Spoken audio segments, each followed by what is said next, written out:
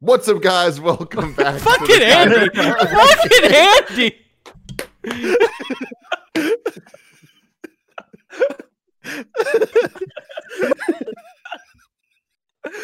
Welcome back to the Kind of Funny Gamescast. As always, I'm Tim Geddes, joined by the new face of video games, Blessing Adeoye Jr. Undressed is an American anthology series that aired on MTV from July 26, 1999 to September 5th, 2002. The series was created and executive produced by British director Roland Joffe.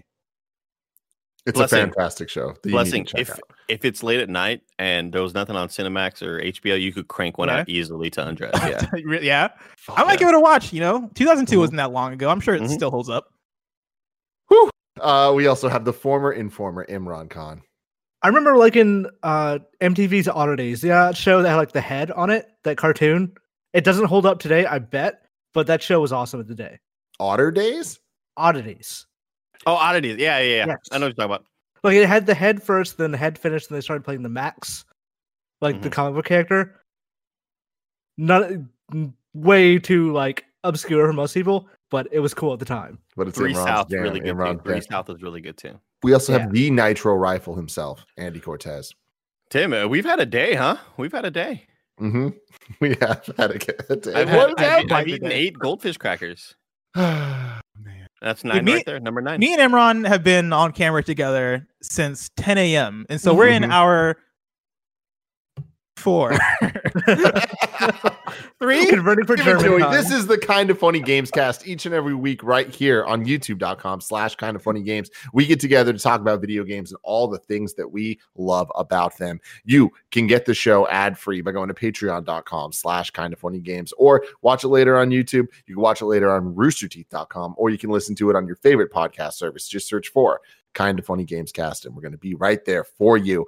Shout out to our Patreon producers, Mohammed, Julian, the gluten-free gamer, Skin Tight Salmon, Jeffrey P. Long, Sancho West, and James Hastings. Thank you all for making this show happen. We got a special show today. We're actually doing our post-show analysis of Gamescom Opening Night Live, aka the season finale of Summer Game Fest, which let's just start there, guys.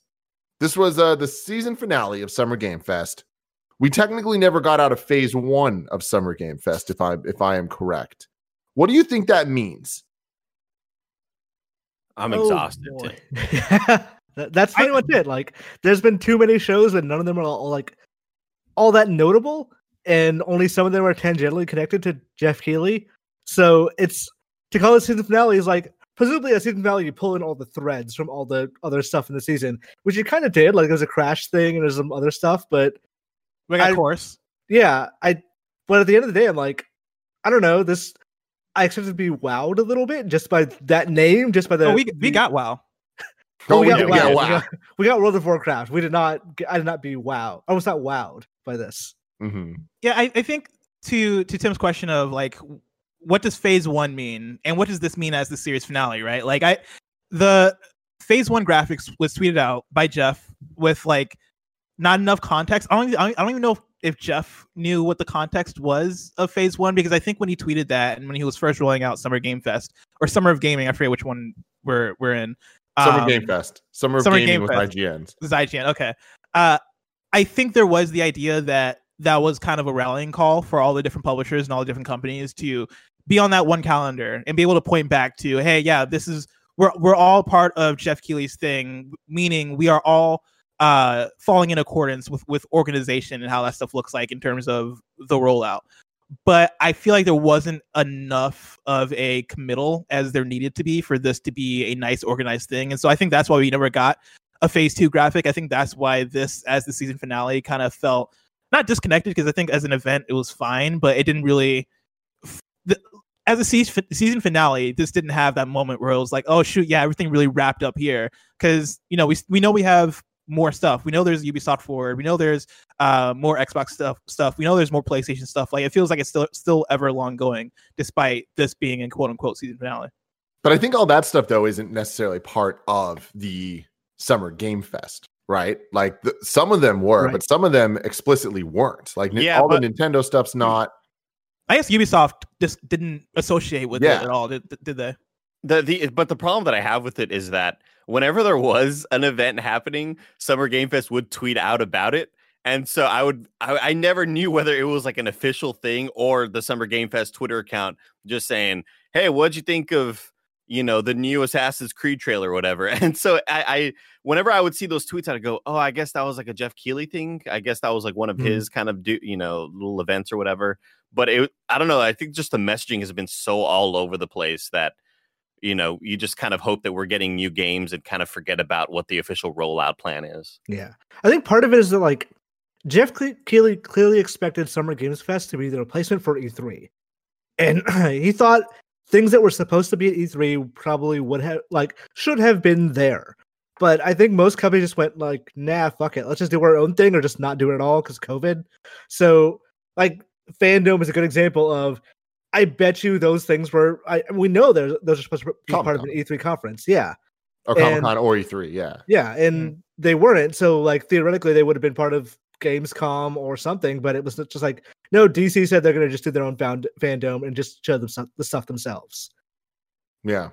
Yeah, it's interesting because we've talked a lot on Games Daily and stuff. Like, I love Summer Game Fest as an idea, and I love Jeff being the leader of it because he's proven, if he's proven anything over the last decade, it's that he knows how to put on an event and he also knows how to take feedback and criticism and apply it to the next show that he does, where every Game Awards has been better than the last. And the things we bitch about are tightened up just a little bit more the next time. And I think that as an idea, Summer Game Fest really could have worked with him kind of as the maestro of it all, like the one guy that kind of like is making sure people aren't stepping on each other's toes. But it just seems like everyone got a little overzealous and didn't want to play nice. Like we saw it early on with the IGN Summer of Gaming, which if that from the beginning worked with Summer Game Fest, I think it would have been a lot clearer. But instead, they felt like two separate things that were competing for attention, and for competing for debuts or exclusives or updates on games. And then it kind of just led it to where we're at now. And every Summer Game Fest specific exclusive thing that they did spoke to me. With Crash 4, Tony Hawk's Pro Skater, the things that were explicitly branded that way, I was all about. The DualSense controller thing. Exactly. Yeah, totally. For this to be the season finale of all of it, and for this to be the most entirely in control by Jeff Keighley with Summer Game Fest branding stuff, that is not just focused on one title, but is actually kind of showing something from everyone, I am extremely let down. Like this was probably one of my least favorite events, and I think it's because of the spectacle that was presented to us. Like the set was fucking awesome, and the way that they were doing the show definitely had a lot of potential. But the things that they showed, and no matter how they set our expectations, which they did for this one going into it, they're like, here are the games that are going to be here. You're just going to get some updates. There's going to be some surprises, but don't expect too much. Somehow still is like, all right, then why did you put that much into this then? Do you feel like they kind of ruined it a little bit though? Because I feel like if we didn't know going into this that we were going to get Ratchet and Clank and Fall Guys Season 2 and quite a few of the other things that were some of the big hitters, I feel like some of the stuff could have hit harder, but because going in, like Ratchet and Clank and Fall Guys were the two things they kept referencing over and over again to keep us in, that kind of took away some of the luster. I don't know. I don't think so, because especially with what we got from both of those, like I think having them in the show, like the show wasn't horrible, and I think having those means that it's not horrible. The Fall Guys stuff was interesting, and I think that they kind of gave us exactly what they needed to do, which is just a tease of the future of this game that we're all addicted to right now. Could that have just been a tweet? Totally. But it being in this kind of made this kind of feel a little bit bigger. We were excited to see that. The Ratchet and Clank stuff is weird because like we're already sold in this game, and pretty much they're like, we are like, this is the game everyone's talking about being next gen. And then they kind of just showed us a slightly longer version of what we saw at the PlayStation event. It's as if like this felt like a reactionary thing to something that didn't need a reactionary sort of feel for, where like I could understand if maybe the last time they showed Ratchet, a lot of the crowd hated it. And a lot of the audience is like, what the fuck what are they doing with this? And then they're like, no, we'll show you like an extended thing at the Gamescom event. Like they showed us more of a thing that we were already kind of stoked for, but it wasn't really there wasn't a whole lot of new there. I just feel like this whole thing, like the event being 2 hours, the event being 2 hours would have made a lot more sense had we not had 4 months of a bunch of events already. You know, like if we didn't have all these other cool games and cool shit being announced over this whole 4 months or whatever, 5 months, however long it's been, they could have squeezed some of those cooler announcements into here. But I just feel like it was stretched too thin, and also it's about an hour longer than what it should have been. You know? Yeah, this feels like it happened almost because it needed to happen. Like if this event didn't happen, I don't feel like we would have lost much, because the bigger announcements from here could have happened in other presentations, could have happened as one-off tweets. But like looking back, I was taking notes during the event of what we saw, right? And like, you know, Unknown 9 Awakening, Doom Eternal DLC, Dragon Age, some game in-game footage, not necessarily gameplay. You know, WoW Shadowlands, Crash 4, and now I'm going to scroll down to like a little bit more of the exciting things, right? Medal of Honor VR. 12 minutes was probably one of the big standout things there. But even like the announcement of that 12 minutes was cool looking, but it's the 12 minutes footage. Like it's not the exact footage, but it's basically what we've seen before. It was them saying Willem Dafoe and Daisy Ridley and who was the last James one? McAvoy. James McAvoy. Which is huge. I mean, that's huge. That's the thing is like when we look at these announcements, we really have to break it down of like, not just like, oh, was the game here? You need to ask what was shown about the game. Like what is the actual announcement that is here? And I think that for that game on this level of a stage is huge. Awesome. Because that game that we've seen now many times at different events over the years, but like now it's like, oh shit, all of a sudden there is a new level of eyes on it. Yeah, and that game individually is handling their promotions super well in a way where one of the bigger problems I think we've seen with Summer Game Fest is the fact that there is no communication or like good planning across the board as far as how individual developers and individual publishers are handing out promo material of their game to these different folks. And so like 12 minutes, right? We saw their big reveal at Xbox's E3, I want to say last year, and that got us all hyped and excited because that looked like something that was hype and exciting. And today when we saw it, like I feel like that game has been not necessarily missing, but like they've not necessarily been talking about it too much over the last year. And now we see it again. We still had that feeling of, oh yeah, I remember 12 minutes. That thing looked awesome. And then you do get here's James McAvoy, Daisy Ridley, and Willem Dafoe, and that knocks us away, as opposed to something like Godfall, which we've seen a billion times, and that game showed up here for like what a 10-second trailer that was showing off the cosmetic thing that like not really anybody cares about because we don't have a connection to Godfall like that. We don't have a context for the game yet. Yeah. Like I'm looking forward to Godfall, and even I was like, I don't give a fuck about the thing they just showed me because I haven't played the game. They can't find a good ratio for that game. Like they either show way too much or way too little, and like none of it's satisfying. It would have made sense if like, you know, we finished the Godfall campaign and we loved it, and then it's like, hey everybody, this moth fucking butterfly thing cosmetic, I don't know what it was, but it was like sort of an insect looking thing. They're like, oh, it's available in the game now. Holy shit, I never thought we'd be able to use this character. But they showed this cosmetic for a game we don't know really anything about, and nobody's played it because it's not out. I don't know. It's so much of this felt really muddy and forced. A game that we've seen like 7 different times, and each time has never felt just right as far as them showing off the game and them getting us excited about it. I feel like that kind of reverberates through a lot of these different announcements where some of them, you know, we're awesome, right? Like seeing more Crash stuff is exciting. No, it's not. If you're into Crash, it's not. I'm super into Crash, and like that's a perfect example to me of like, okay, why was Crash 4 shown at the Sony State of Play event we just saw it at for like the, you know, there was the reveal event in Summer Game Fest. Cool, they're revealing the game. That's exciting. Then we saw it again at State of Play, and it's like, oh, there's these fun retro like gimmicky things that can happen to the levels where it like looks like different paint styles or like Photoshop filters and all that stuff. And then they talked a bit more about the different challenge modes and stuff. And I was like, oh yeah, cool, that's great. For this, it's like, oh hey, there's a flashback mode. It's like you're getting so nitty gritty into stuff where it's like, we know this game's coming. Like game, we saw what 3 minutes in this of Crash 4. Totally unnecessary when you really ask the question, but why is it being shown? And I hate when the answer is it's just an advertisement. It reminds me of the Video Game Expo, like you're referencing Blessing, the Joel McHale days. Like that show where like Reggie and Retro Studios came and they're like gonna show off a new thing, and it was like, oh, here's Cranky and Duck Hunt Country. Granted, that game was amazing. That is one of the best 2D platforms of all time. That was still a bad showing because like, oh, you came to the show just to show Cranky Kong? And that's kind of what I got from here is like, okay, cool. I'm still going to buy Crash. I'm still excited for it, but this is a weird like non-announcement. Yes, it felt weirdly planned in a lot of ways, and in a lot of ways that very much made it feel like, oh, y'all are just getting shit together just to get shit together. This doesn't feel like it has much purpose, right? And I think that threw off a lot of the pacing. That threw off like a lot of the flow of the announcements. When we got to Surgeon Simulator 2 and they opened it with the Back to the Future stuff and got us hyped for a Back to the Future game, and then transitioned to, oh wait, no, this is Surgeon Simulator 2. It's like, what the fuck is going on here? What are you guys doing? What a gut punch that was. Like, not even like, even if it was a good Back to the Future game, I'd be a little suspicious of it.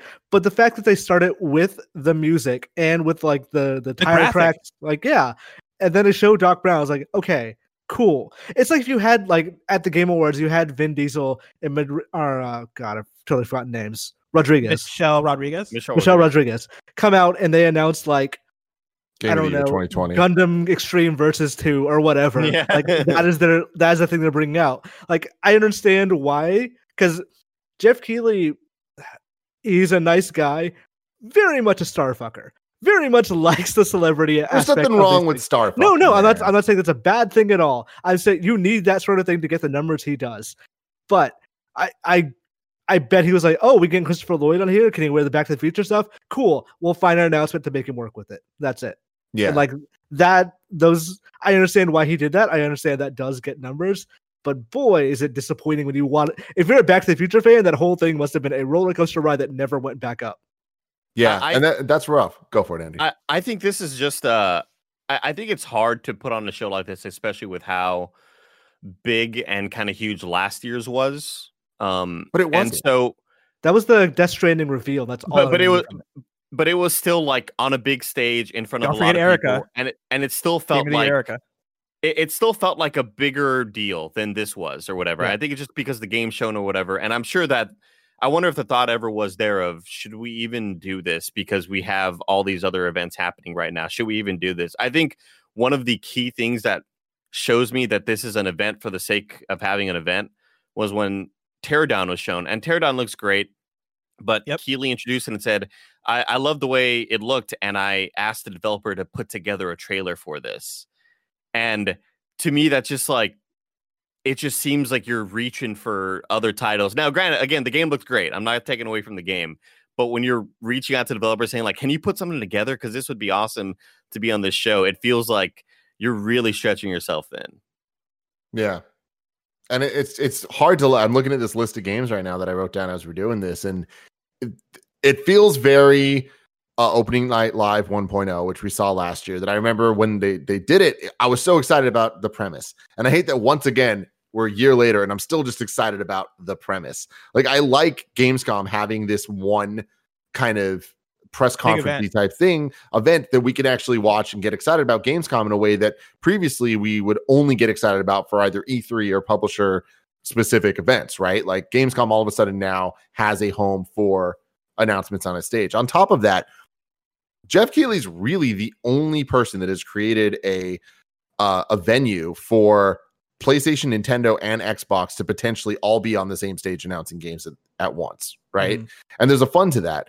And we're just lacking that. Like, we're just not really seeing the full potential of that right now, which is really kind of upsetting in a year that is launching 2 new pieces of hardware, right? Which is kind of like, that's the problem, is that Sony and Microsoft are still playing chicken on everything: price, release date, even software. So I'm shocked they let Ratchet come in there. But for the most part, in a situation where both consoles had their E3 or E3 equivalent shows, like in the summer, this Gamescom probably would have been a lot bigger, because this would have been the follow-up. This would have been the time to show, like, okay, yeah, we showed you some Horizon footage or some Horizon targeted gameplay. Let's like look at what the game would look like actually running, or Demon Souls or something like that. Or maybe Microsoft would have shown Halo Infinite or things along that line. But because it's been such a weird console launch, it's been such a weird summer, been such a weird year, obviously this kind of the stuff that was supposed to be the trickle down doesn't get the trickle it needed. I mean, we haven't played these things yet, right? Like, that's the craziest thing, that if E3 had happened, like, all 4 of us would have had our hands on. Yeah, like Star Wars Squadrons. Well, I mean, definitely those games, but I'm talking about even for next gen games. Like, we would have played PS5, we would have played Series X. So it's like, it's interesting now, like looking at this list of games where there is the things that you'd expect to be there, like some of the smaller titles, or like weirder things like Sam and Max VR and things like that. But we did get a couple exciting things. Star Wars Squadrons, like we're all already sold on it, but it was cool seeing it again. Like I do think that was one where it's like, all right, like they're selling this game a little bit harder. But then the big one for me was Lego Star Wars, where I got to see the first showing of that at last E3, and I was blown away. Where I was like, this looks very different gameplay wise from the old Lego games. Like they're taking this seriously, and it was surprising that the game's still not out now from when we first saw it. And this is the first time that like the public is seeing this game, right? And now it's still spring 2021, but the game looks awesome. Yeah, and it got delayed. Like it was, I think it was supposed to come out this year, or at least I was convinced because I got it for my PlayStation Fantasy Draft for PS Love You. And yeah, like that game looks great. I feel like the two major times we've seen this game now at a presentation, like it's blown me away both times. Like I'm really looking forward to that, and that is a great get, for Opening Night Live. Yeah. What Andy? What got you most excited from this whole thing? I'd say 12 minutes. The 12 minutes reveal was pretty damn great. I'm just excited by smaller titles that kind of come out of nowhere. And obviously 12 minutes has not come out of nowhere. We've known about it for a while, but the fact that it kind of keeps on getting more and more impressive. And I don't know, that the premise of that whole game just really excites me. I'd say just watching more Ratchet and Clank and how beautiful that game's going to be and how gorgeous it is and taking full advantage of the tech. I'm trying to think of what other games. I wish I did. You got a list you could share me on? There's that Lemnis Gate game they showed, which was the thing we thought was a Steam game that's already out, but isn't. And like the other time loop game that might be multiplayer, but we can't tell because I don't know if they really sold it that well. But it looked cool. Like the trailer got me into it because I was like, this looks really fun with the time loop mechanic and the way they're talking about it. Oh, Lemnis Gate. Yes, Lemnis Gate. Is that what it's called? Yeah, that's what Tim wrote down at least. Yeah. You know what, guys? Let's actually just go through. Let's go through the show from the top and kind of just give our thoughts on everything. So starting it off with Call of Duty Cold War. This do anything for anyone? It does for me. I'll play the campaign. I really, really enjoyed the Modern Warfare campaign that came out a year ago or 2 years ago. How long? I don't know. What time is so crazy now, dude. What was the last? Was the last one World War II or was it? No, it was Modern Warfare. Modern Warfare. Yeah. And then the year before that was Black Ops 4, and then the year before that was World War II, I think.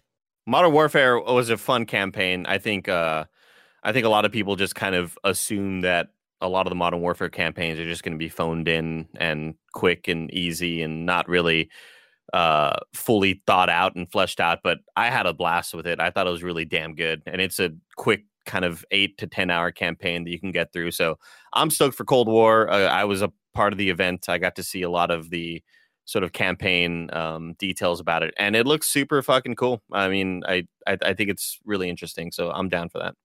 Cool. Yeah, I'm totally down for it. I think the fact that Call of Duty did the reveal themselves already, like this last week, kind of took the steam out of this one for me. Sure. As far as like, because when Jeff Keighley talked about Call of Duty being at Open Night Live, I think it was earlier in the week where I was like, oh, cool, like they're gonna get the exclusive reveal for Call of Duty.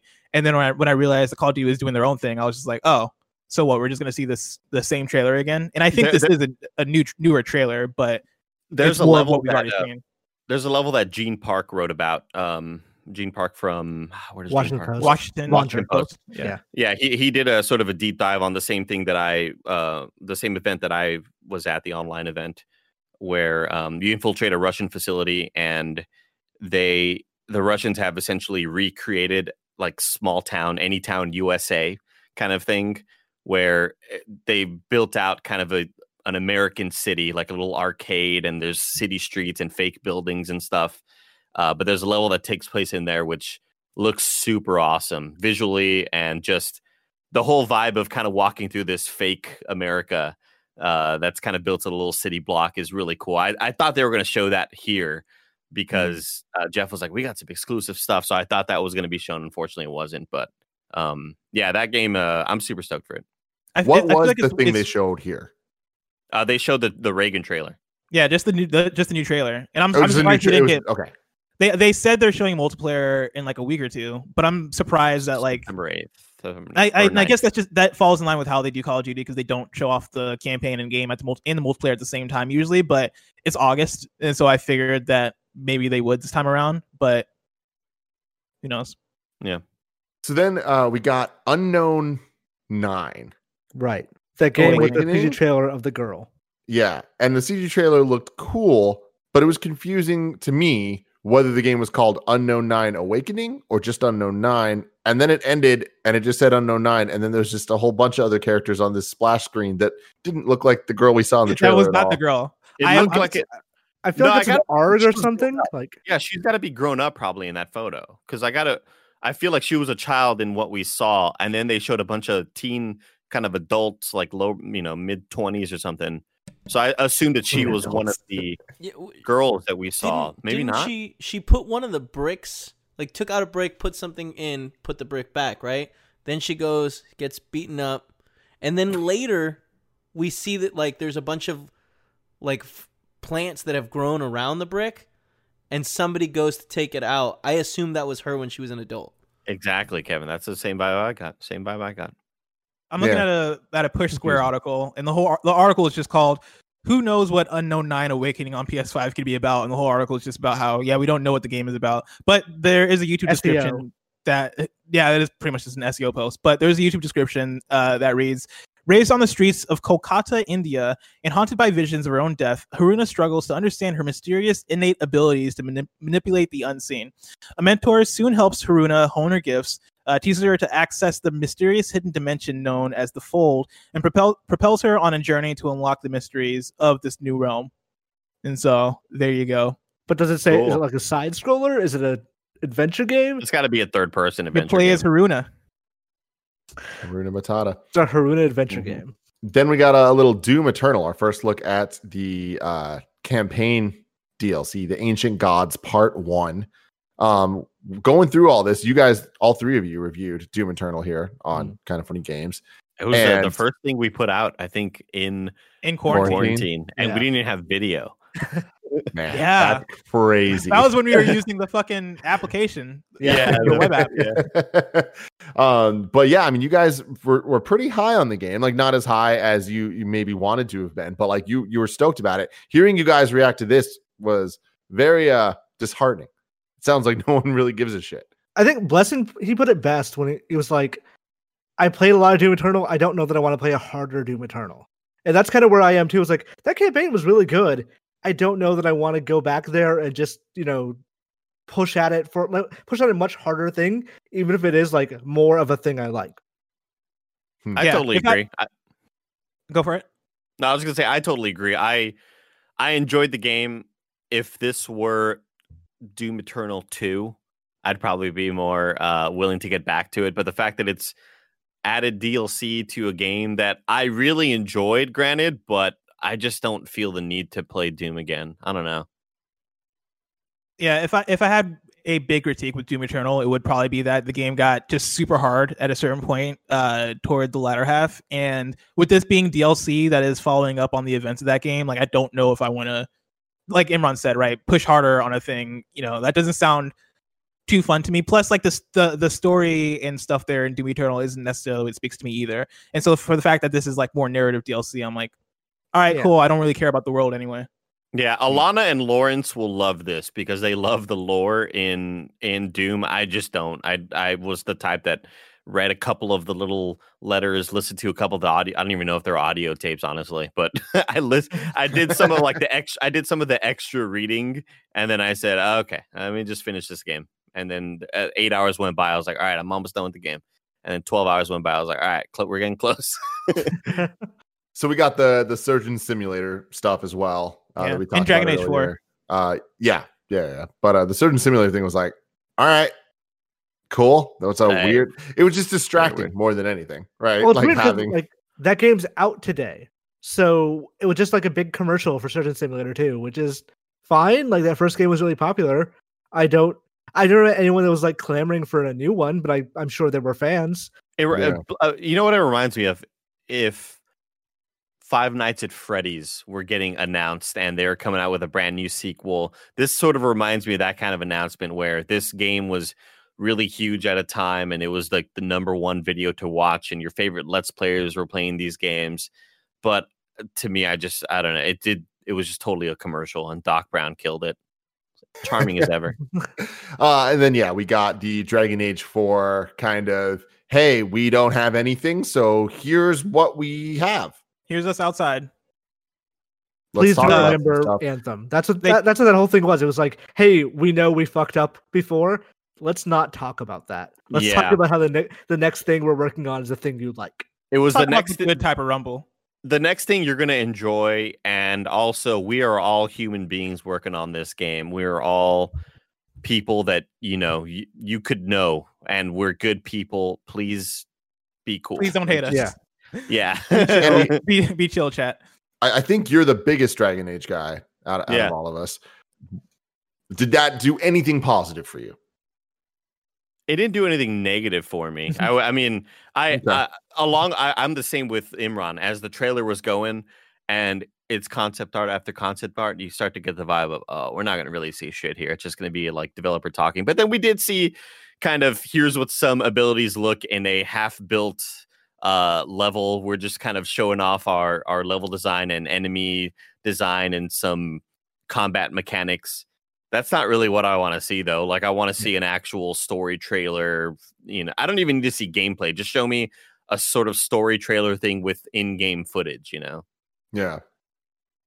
Next up, we got Bridge Constructor, The Walking Dead. What the fuck was this? Started off with a live-action trailer that was bizarre and unclear. And then it was like, oh, it's a zombie thing. And it's like, oh, it's Bridge Constructor, The Walking Dead. And it's just like so many just different things where it's like, if The Walking Dead was like the big thing you're going for, maybe lead with that. Maybe have something that's a little bit more familiar than maybe Napoleon Dynamite. That is Bridge Constructor. The way they led into it was just very weird. Like I know Bridge Constructor Portal was a thing that came out a couple years ago, right? And that would be like if they led with Shell jumping through the different portals and you saw that and all of us were like, oh snap, and then like they just transitioned to the Bridge Constructor. I got those vibes, not as egregious, but yeah, by the time we got to Bridge Constructor, it's like, okay. Look, I think it's a funny idea. I think it's a funnier idea if I just sort of come across it, laugh once, and then I'm like, all right, cool. And I kind of just like forget about it.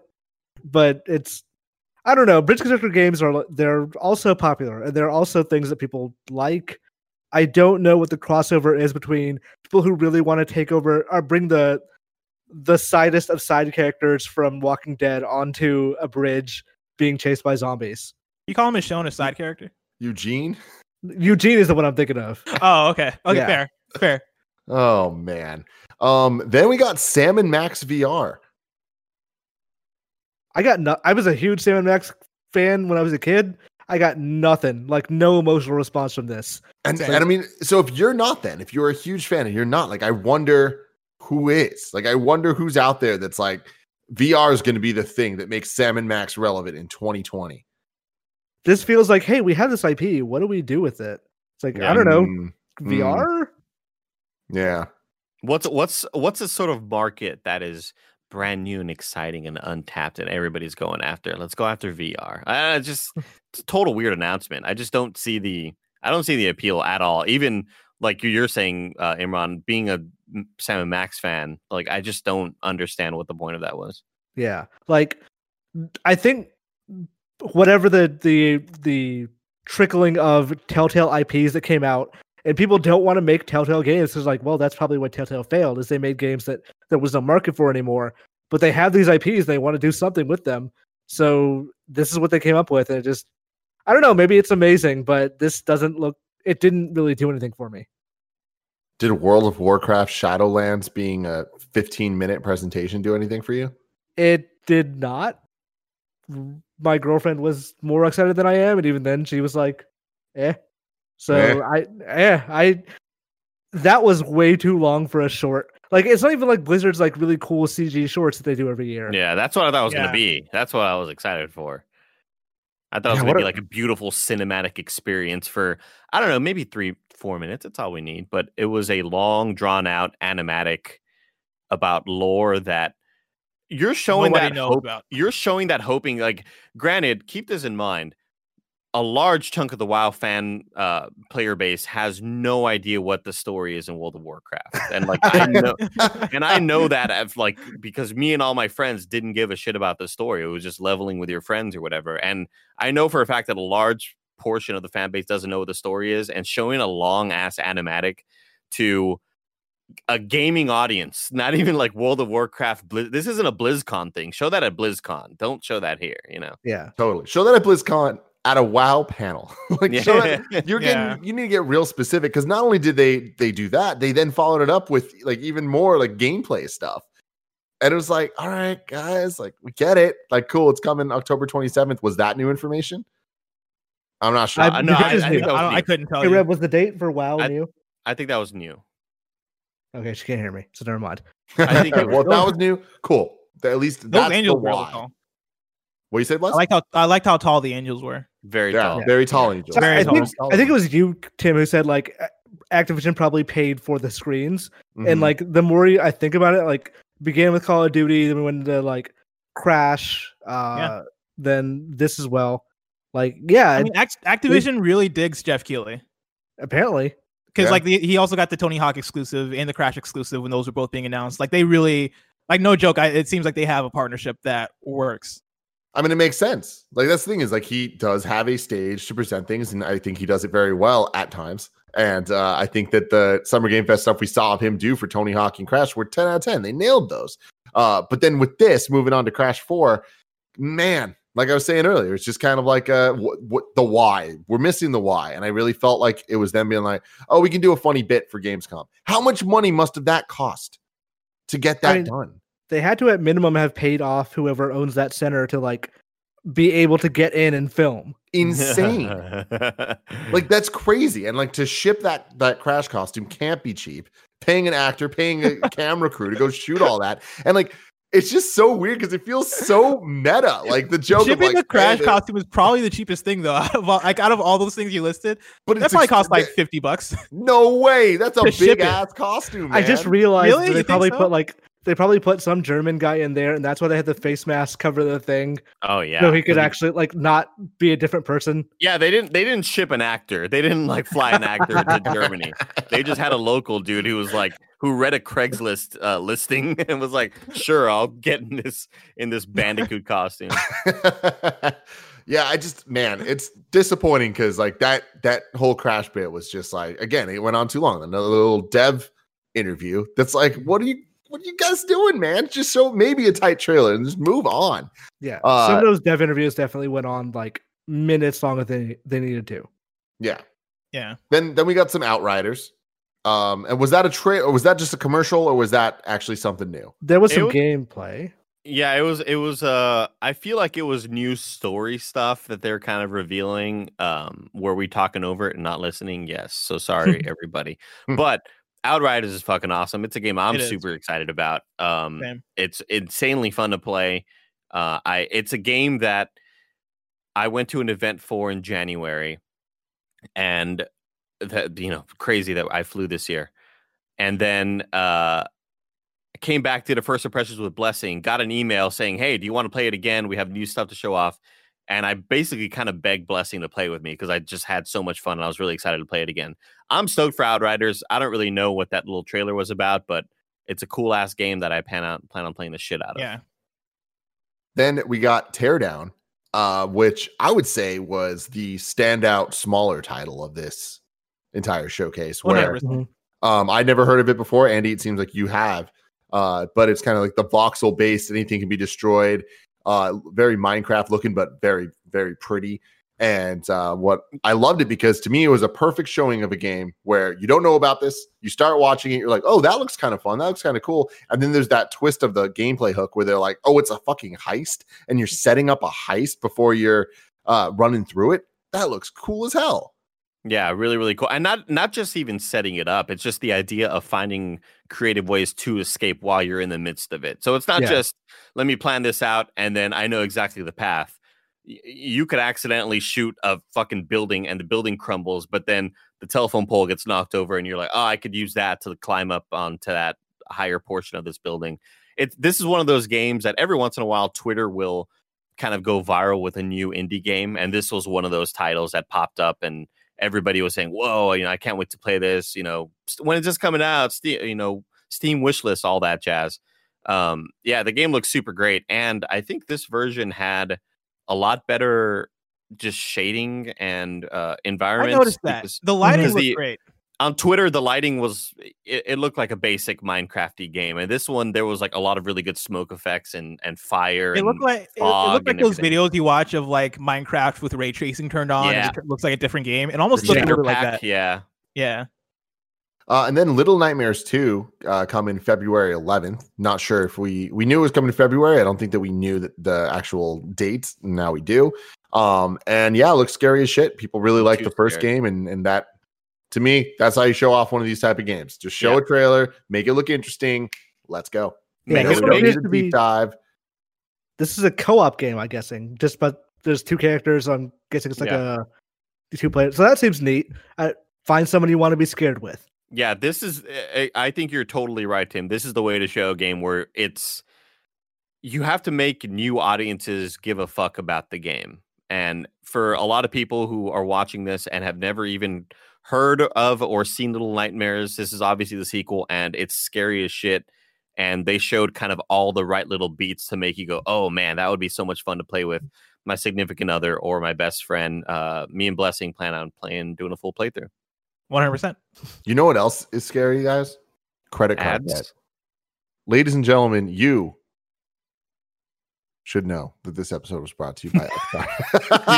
During these economically turbulent times, everyone is looking for a way to feel more financially secure. So if you're still needlessly throwing money at every month at high interest credit card debt, it's time you checked out Upstart, the revolutionary online lending platform that knows that you are more than just your credit score. Now's the time to find out how low your Upstart rate can be to help pay off high interest credit card debt. Unlike other lenders, Upstart can reward you based on your education and job history in the form of a smarter rate. You don't need a degree or diploma to apply, though. That just helps. One of my really good friends was going through some issues, and really it was just that there was too many different things that he owed. So consolidating it in one place with Upstart has made his life so much better. It was fast and simple to check his rate. Since it's just a soft pull, it won't affect your credit score. The hard pull only happens if you accept the rate and proceed. You can free yourself from the burden of high interest credit card debt and get back to using your money your way with Upstart. You can see why Upstart has a 4.9 out of 5 rating on Trustpilot, and hurry to upstart.com/kindafunny to find out how low your Upstart rate can be. Checking your rate only takes a few minutes. That's upstart.com/kindafunny. Your loan amount will be determined based on your credit, income, and other certain information provided in your loan application. Not all applicants will qualify for the full amount. Upstart.com/kindafunny. And also, shout out to ExpressVPN. Andy, I got a question for you. All right. Tell me, Tim. When you use the bathroom, you always close the door behind you in public, right? All the time. Are you kidding me? Yeah, because you don't want random passerbyers looking in on you, right? Absolutely. So why would you let people look in on you when you go online? Using the internet without ExpressVPN is like going to the bathroom and not closing the door. Did you know that every single website you visit is seen by your internet service provider, whether it's Comcast or Verizon? They're watching you and all the creepy things that you do. What's worse is they can sell this information to ad companies and tech giants who will use your data to target you. ExpressVPN simply puts a stop to all this. I've been using it. It's great. I've been looking at whatever I want to look at. I'm not looking at anything weird, but if I was, no one would know. The best part is using ExpressVPN is as easy as closing the bathroom door. You just fire up the app, click one button, and you're protected. ExpressVPN is the #1 rated VPN by CNET, Wired, and The Verge, among many others. If you're like me and believe your online activity is your business, secure yourself by visiting expressvpn.com/kindafunny. You can use the link expressvpn.com/kindafunny, and you can get an extra 3 months for free. That's expressvpn.com/kindafunny. Back to it. Next up, we got Star Wars Squadrons. That game looks hot as hell. Mm-hmm. It does. I'm into it. What was the new thing shown here? Because I didn't write that down. I didn't write that down either, and so I do not know. But I will say this was one of those. I mean, they showed off some campaign stuff. They showed off what you would do. Wedge in there. They would do some. They were showing single player stuff. They were showing how the world looks in VR when you're kind of in your base. I think all that stuff was new, I'm pretty sure, where you're looking around and you see your ship, you see the captain here, and you see all these other people walking around in the background. I think all that stuff was new, I'm pretty sure. Either way, cool. I love that this game's coming so soon. Like October 2nd. Like, wow, we are just a little bit over a month away from being able to play this thing. And seeing it here. Yeah. And regardless, like earlier I was saying, and I still stand by that, like I want the why of why these games are being shown, not just like, oh, because it had to be there. But I do think that exceptions can be made when it's literally like just a trailer length of things where it starts to feel more like an ad. And when that works for things like Little Nightmares 2. And I think it worked here, where it's like, hey, this Star Wars game actually looks awesome, guys. Like, yeah, because like it was officially revealed at EA Play in like June, right? And so like this is like the one Greg was on, and so this game hasn't necessarily had the launch rollout that we've seen other games have, where it is, oh yeah, multiple years we're getting a bunch of trailers. Like this is like the second trailer for this game, not counting like, because I know there was the pre EA Play trailer, and then there was the EA Play breakdown, and now we're getting this. But this doesn't feel like oh yeah, we're seeing this for the 10th time. Like I'm down to see this game still. It seems like the new thing here was the single player campaign, like actually showing that stuff off. So like a full story mode and cutscenes and stuff like that. And apparently Wedge is in it. So yeah, that's all looks super cool. That's mainly what I'm getting that game for. I know there's a multiplayer thing for it. I just want to put on a VR headset and like, touch a flight stick while Star Wars sounds are made in my head. Yeah. Yeah. You just want to hear like how do TIE fighters sound? It's like a spit, like the way they fire, like. Oh, like the actual like laser. Real bad, Andy. TIE fighters have such. Are they not like? Aren't they the kill? No, it's like a. No? It sounds like a fart, kind of like. No, fuck. Maybe. I'm usually your biggest impression fan. I don't know if sound effects are your thing. I know what sound effect you're talking about. I don't know if those are TIE fighter ones, but I know what you're talking about. It's never been a satisfying sound effect. I'll say that. You should have a show called Second Impressions, which is just Blessing and Andy making impression sounds. Okay. Next up, we got sticking with Star Wars. Sims 4 is getting a little Galaxy's Edge Batuu expansion situation. A lot of Star Wars stuff in Sims. I'm sure that's thrilling for the people that are still playing Sims.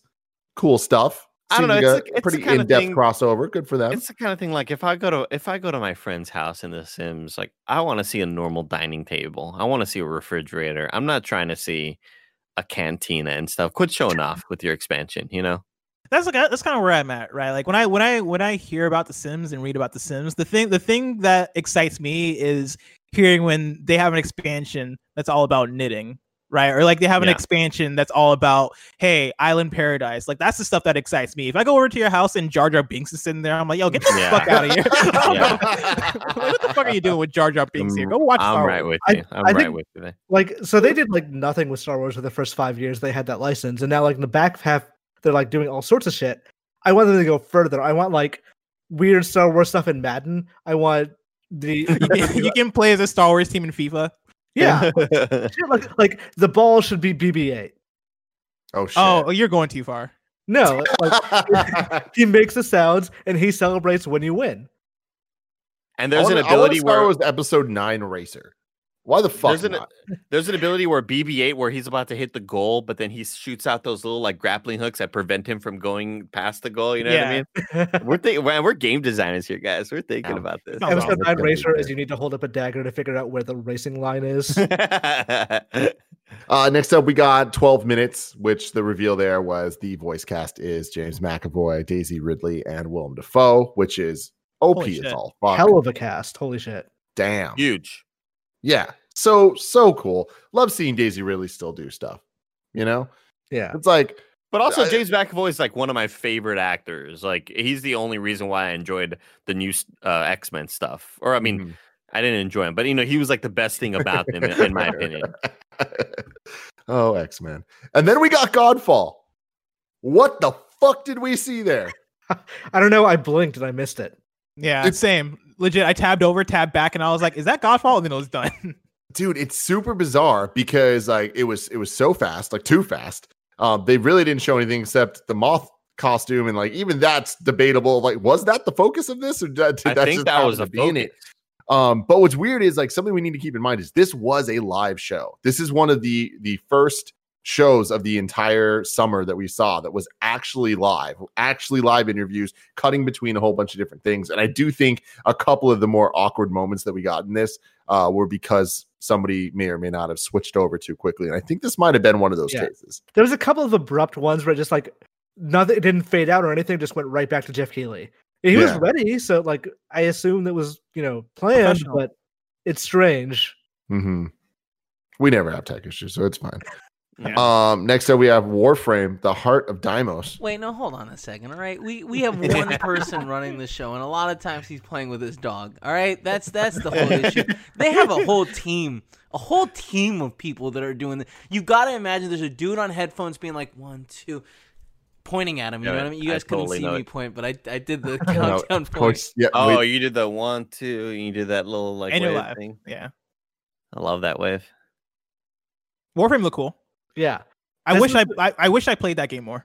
This is supposed to be the expansion. It's like if you're new to Warframe, this is like more single player style content. So maybe this will be the thing that actually like makes me play Warframe. Because like the idea of a multiplayer Devil May Cry style game with like cool sci-fi fantasy aesthetics sounds amazing. I just can't get myself invested somehow. Imran, what if me and you, we got together, we did a kind of funny first impressions of the first hour of Warframe Heart of Deimos. I'm for it. I'm way for it. But you have Nick guess what it's about. Oh no, that would be great. Yeah, my problem with Warframe, kind of adding on to what you're saying, Imran, is I feel as if there's too many aesthetics. Yeah, and that's what kind of throws me off is that the vibe of it. I've never known what they were going for, and I know at first it started off as this sort of, you're this sleek ninja suit, you're doing cool backflips and stuff, but then I just feel like everything's just thrown at the wall, and they're like, yeah, fuck it, throw that in there too. Yeah, whatever that is, yeah, get that shit in there too. And it's too much. It's too much. There's a Warframe spirit in Smash Brothers, and every time I pass by, I'm like, what the fuck is that? Oh, right, Warframe. It's like I never know what Warframe actually is until that logo pops up and it says like, okay, this is Warframe. That looks cool. That weird skeleton in like pod armor looks awesome, but it has no like visual identity for me. Then we got Override 2 Super Mech League, which is a sequel to a game that we did a party mode of a long time ago where you're just giant mechs beating the shit out of each other. Concept was cool. Game was pretty fun. Didn't run that well, but hopefully this one coming out on next gen is going to help that. They announced Did you play this, special... No, I don't think I've ever played it. So Blessing and Imran, one really cool thing that I enjoyed about it was they have a co-op mode where one of you are controlling the attacks and one of you are controlling the maneuvering. So they have sort of this co-op mode where Pacific Rim type shit. Yeah. So you'd be like, all right, jump forward. I'm gonna attack. So there's kind of that maddening, overcooked style. I'm getting mad at you because you're not doing what I want you to do. Gameplay aspect to it, but yeah, I don't really know. I didn't even know that part 1 fully officially came out. But that's I'm with you. I'm with you. Then Blessing's frozen. Is he? Yeah. Or is he playing a trick on us? No, he's definitely. Can you hear us, Bless? He can't. Still I don't know why. It's so funny, but it is. It's just like I'd buy it that he's just fucking with us. You know what I mean? Yeah. Like he has the mental fortitude to do that. I would have thought he wasn't frozen until somebody in chat said, I think Blessing's frozen. All right. Looks like maybe his computer's off. Ring. Yeah. Ring doorbell. All right. Looks like he's on his phone now. Let me remove Greg. Yeah. We kind of funny Gamescast, everyone. Thank you very much. I think I have one. What's that look like? Nope. That's definitely not it. Just so... go up. But while we can continue the show here a little bit. So, there we go. Fucking hell, Today man. has been way too much fun. In a way, it really shouldn't be. You know what I mean? Yeah. We're real unprofessional. Kevin, where the fuck is my plant? Jesus fucking Christ. If I have to hear about your, I'm gonna go to your house and burn the fucking plant down. Burn it, Kevin. Burn that stupid ass plant. Hold on. Here we go, guys. I just got a PR email about the Godfall reveal. 3 new Valor plates showcased.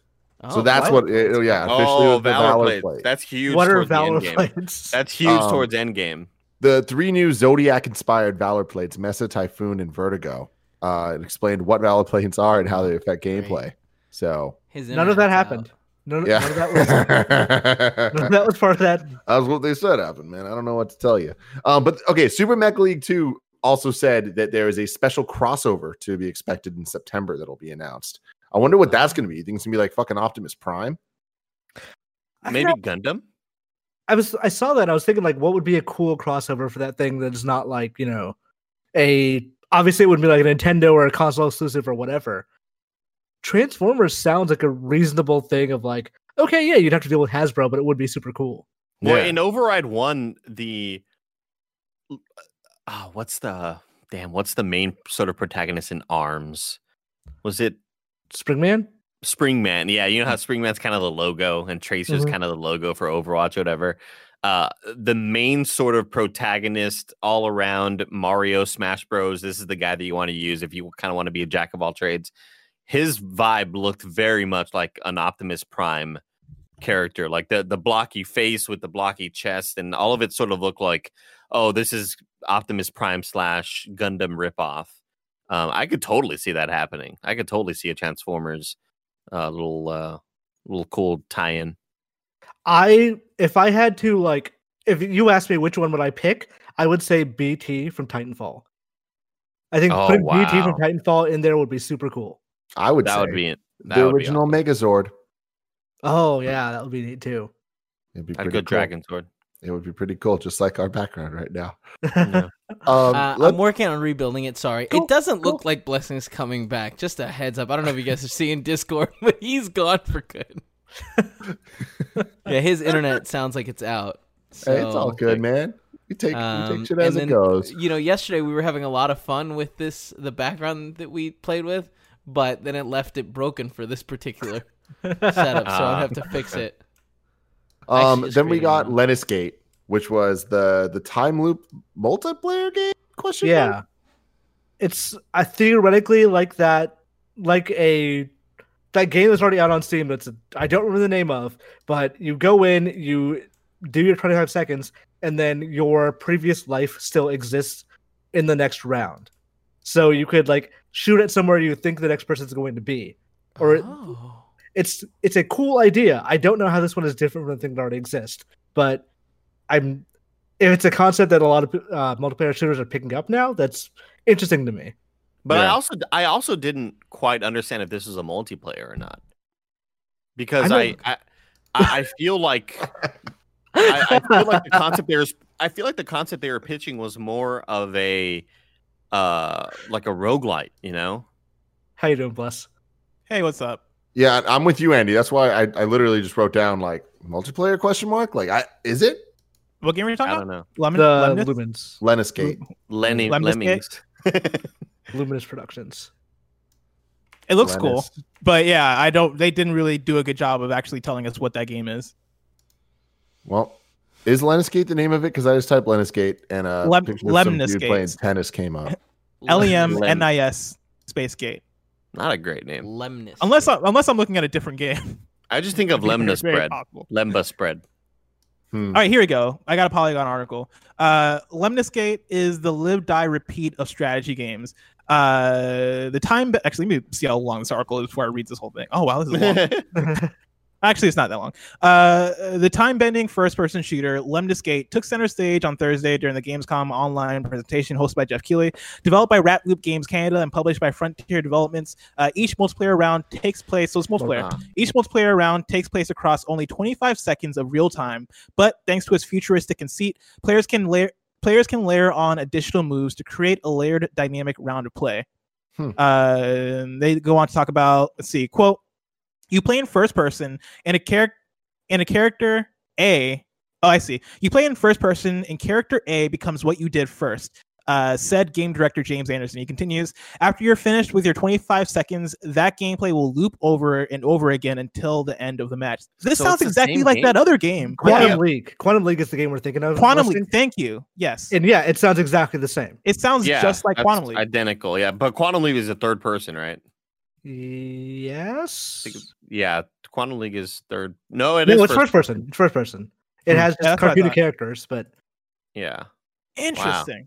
that's crazy. That's the same concept. Yeah. it's exactly Then- the same. Then we saw Lego Star Wars Skywalker Saga coming next spring.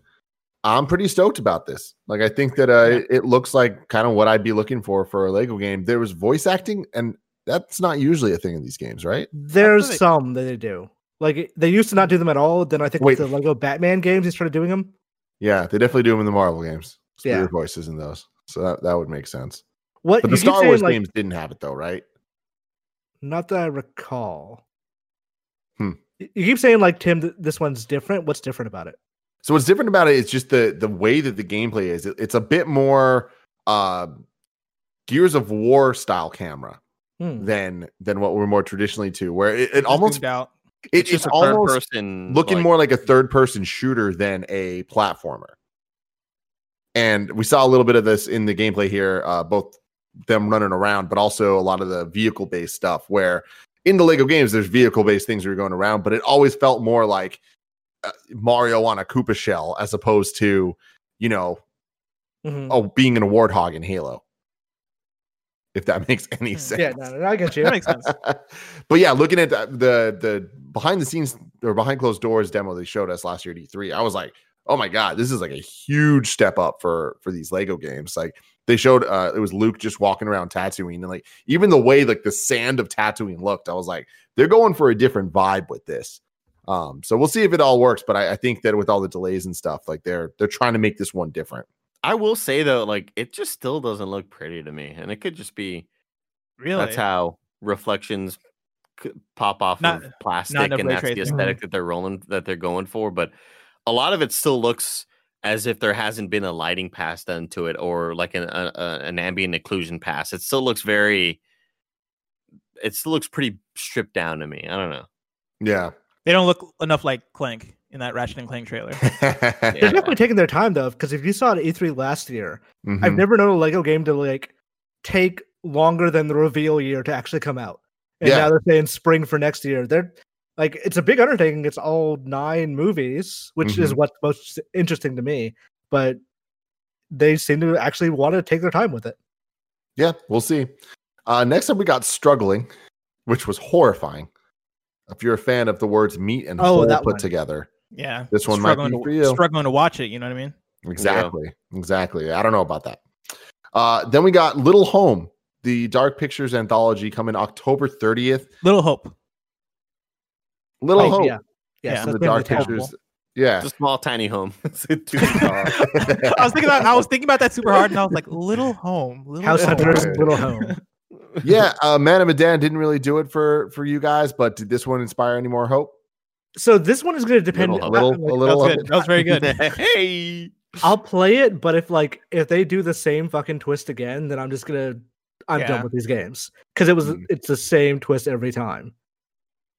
Yeah, that's my thing. And I think they have to. I think at this point they have to liven things up because I think they know that there's such high expectation for them coming off of Until Dawn, and Man of Medan just wasn't the one. The fact though that these games are supposed to come out yearly with the Dark Pictures anthology though gives me some concern, because if that's the case, then I don't know if you can have that same level of quality that you had with Until Dawn.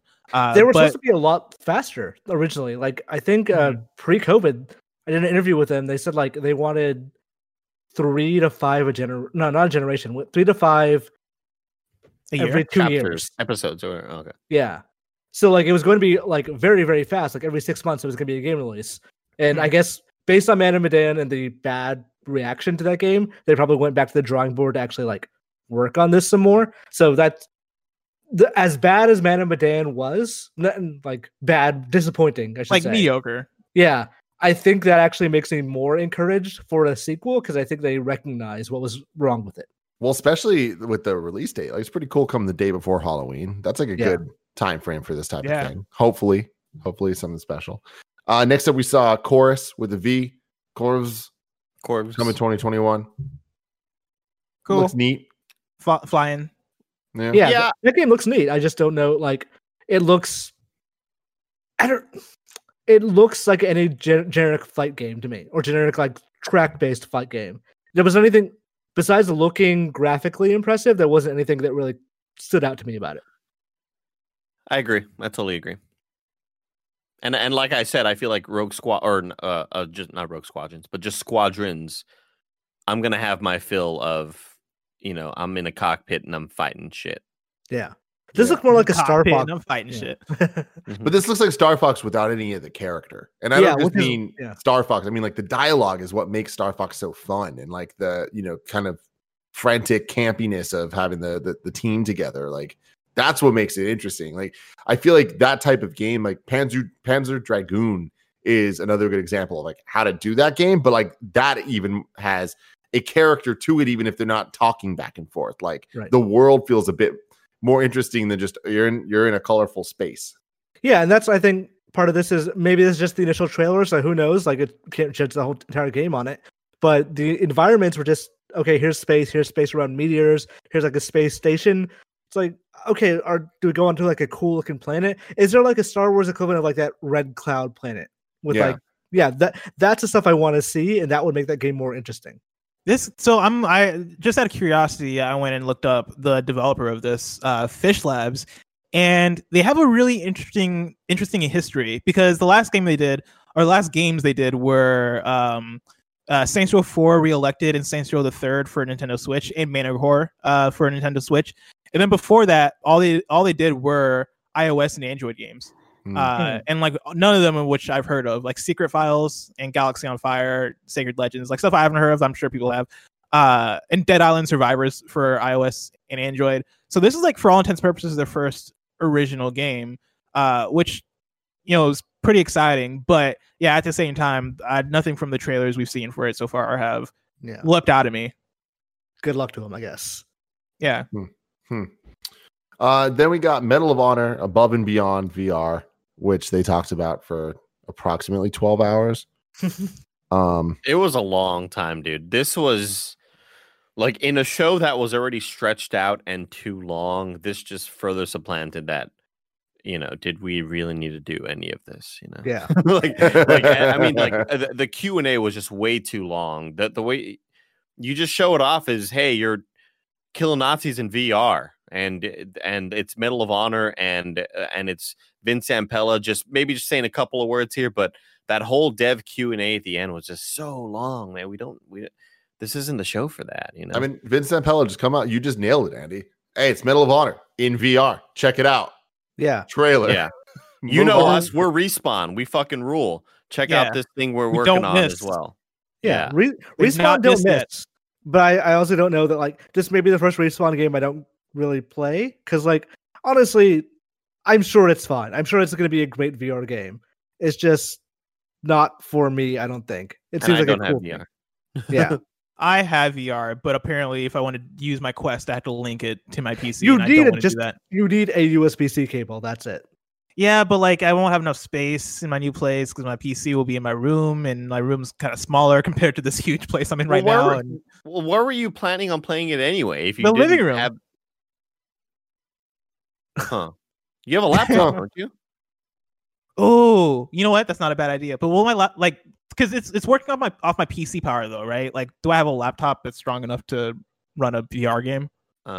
This is why I should just be on Quest. Like, I know why, from a very technical perspective, why everything can't be on Oculus Quest, but they gotta promote that thing more, because Quest is awesome. Like, I understand, like, you want to like have a big splash on VR, and you want to have like these big, technically impressive games on VR. Thus, you want to skip around Quest, because Quest is the less powerful option. Right. But Quest is still the coolest. Quest is still the coolest device you have. The fact that thing is wireless, the fact that you can take that thing anywhere, the fact that it just works, it's so good. And if they like pushed for it harder, I feel like they could sell that thing to a wider amount of people, because you don't have to have a PC.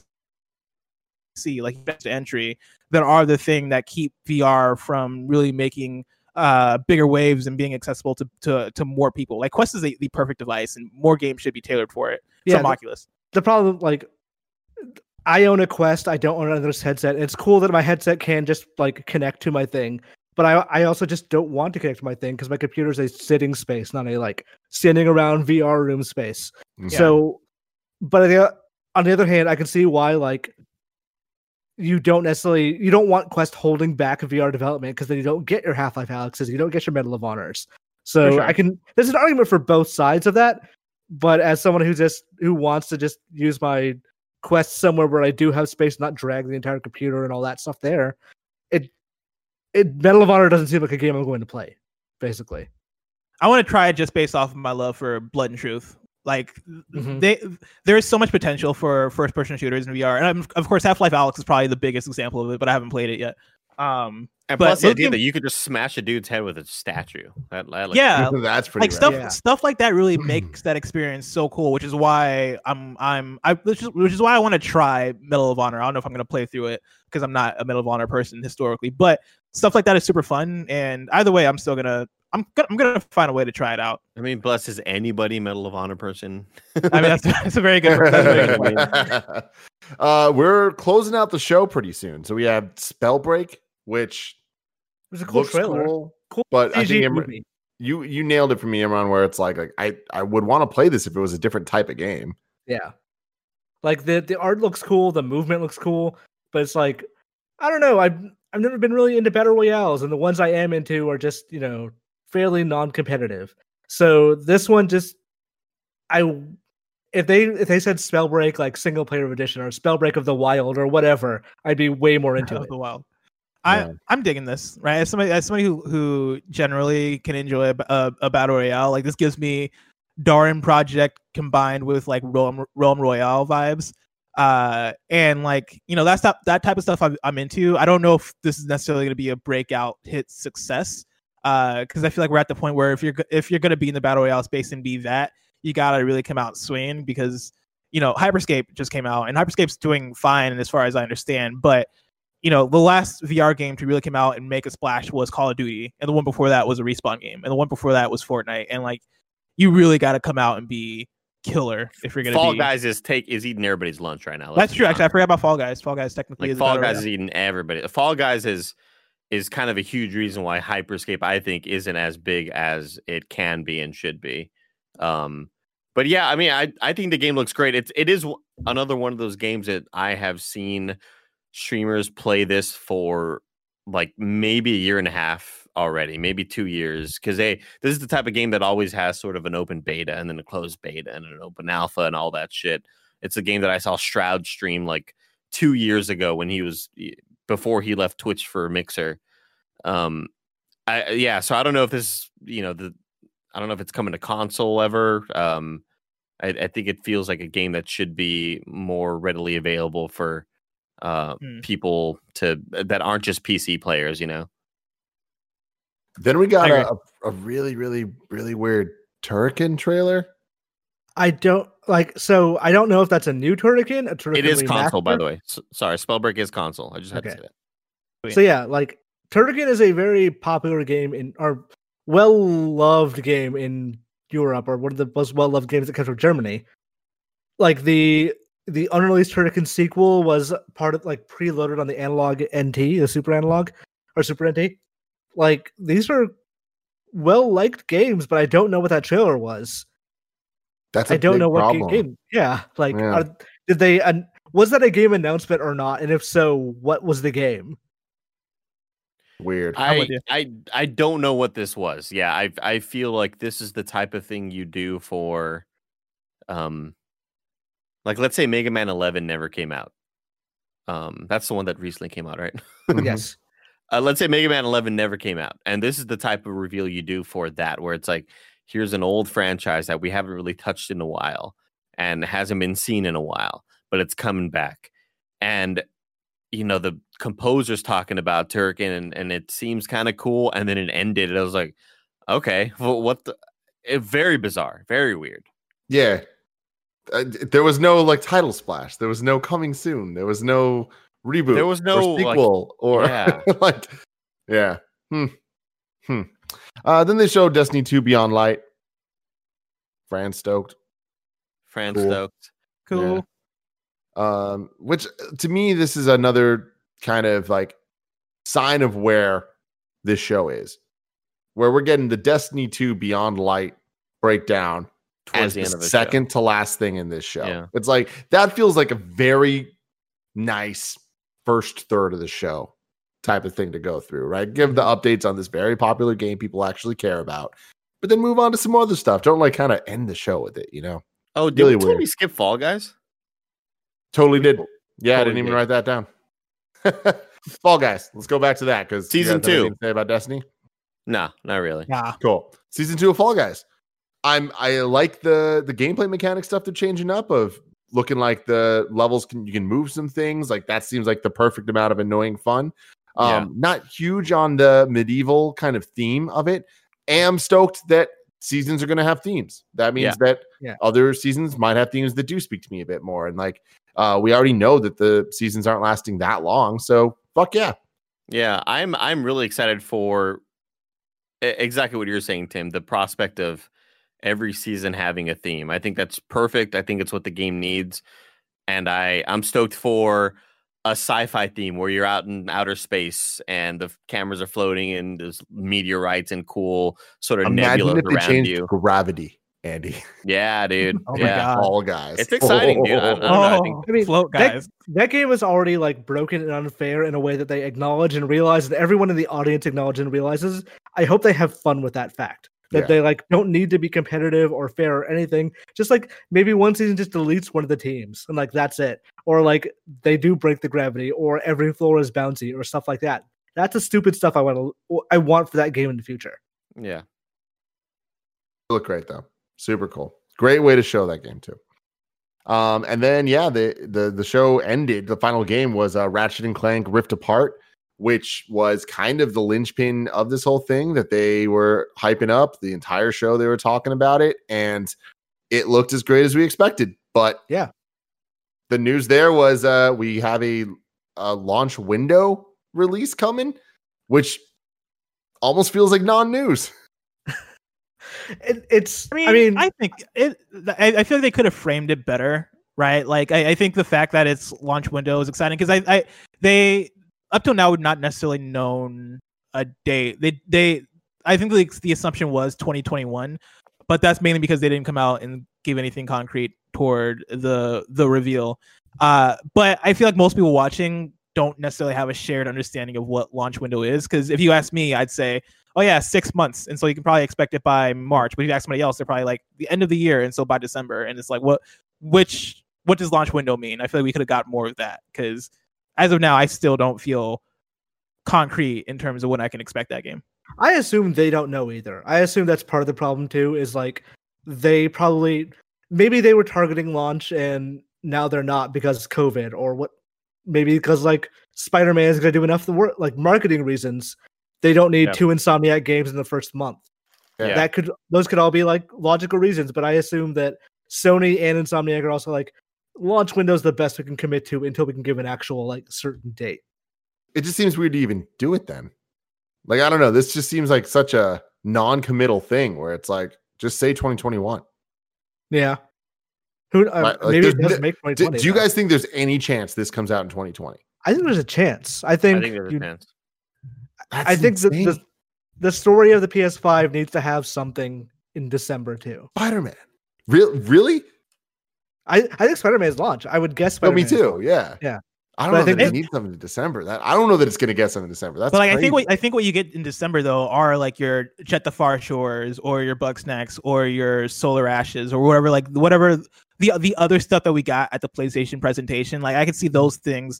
So many of those things taking the little devil inside. Totally. I can see those things taking up the first 2 months. If it were me, and this is entirely speculation, I would do Spider-Man at launch, Demon Souls in December, Ratchet in January.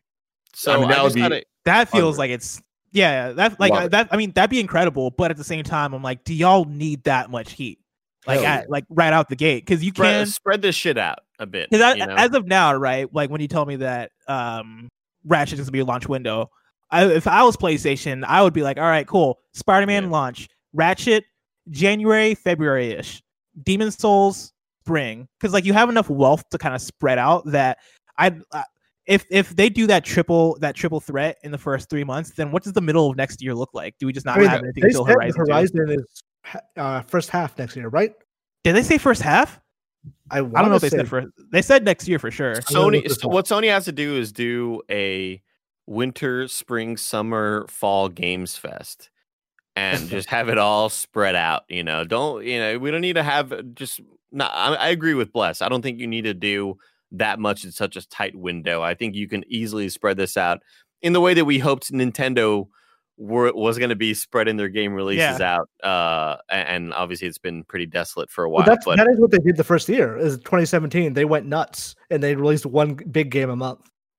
No. I could see Sony just doing the same thing. I'm with you, Imran. I think Demon Souls is December. And Sony, crazy. Sony Japan working on that, right? Japan Studios. Yeah. Blue Point working on it, but like Japan in conjunction with Japan Studio. I think December for that, but I think Ratchet's March. Souls. And a kind of a non sequitur to an earlier story. Arvel Krenid tweeted all of us, and Gamatsu tweeted out that the Turrican Anthology Volume 1 and 2 was announced for PS4 and Switch, so it's a remaster of 1 and 2. Yeah. Somebody out there is very excited. Oh, fuck yeah. Somebody is like, oh, let's fucking go, like doing the whole thing. Yeah. And the last thing I want to talk about before we end the show here is something that I think is of some consequence here is that Jeff committed to December for Game Awards. He, is saying that it's going to be back. It's going to be this year. I was really ready to put money on him moving it to January, not only to be able to push back the date of the awards actually covering the entire year, because especially with this year, that means Cyberpunk's not going to be eligible to win Game of the Year. That's kind of bizarre.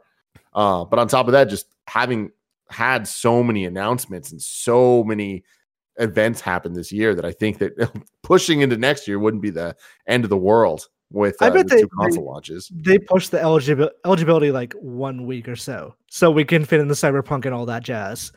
Because last year people were really confused because not Force Awakens.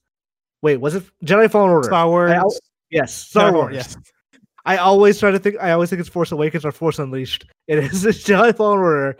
That game was not part of the Game of the Year category last year because it wasn't eligible. So I imagine like this year, just go like, okay, fine, it's COVID. Let's wait an extra week. Does not take as long to get this stuff in. Yeah, but Cyberpunk is 17th, right? Yeah, but I mean, November 17th, right? Like, how are the people going to play that game for it to be eligible for December 5th event? I mean, rumors. I assume everyone's CD Projekt Red will probably get that into people's hands early, hopefully. But who knows? Yeah. It could just be a huge fucking mess because there's no games this year. But we'll see how it goes. I imagine a Game Awards this year is going to look exactly like Gamescom opening night. I think this is a test run for the Game Awards. In terms of like with the awards, we didn't even talk about the awards. I don't think anyone did, honestly. Yeah, we don't need to. Ladies and gentlemen, this has been the Kind of Funny Gamescast. Thank you very much for joining us for this. Love you guys. We will see you later if you're watching live.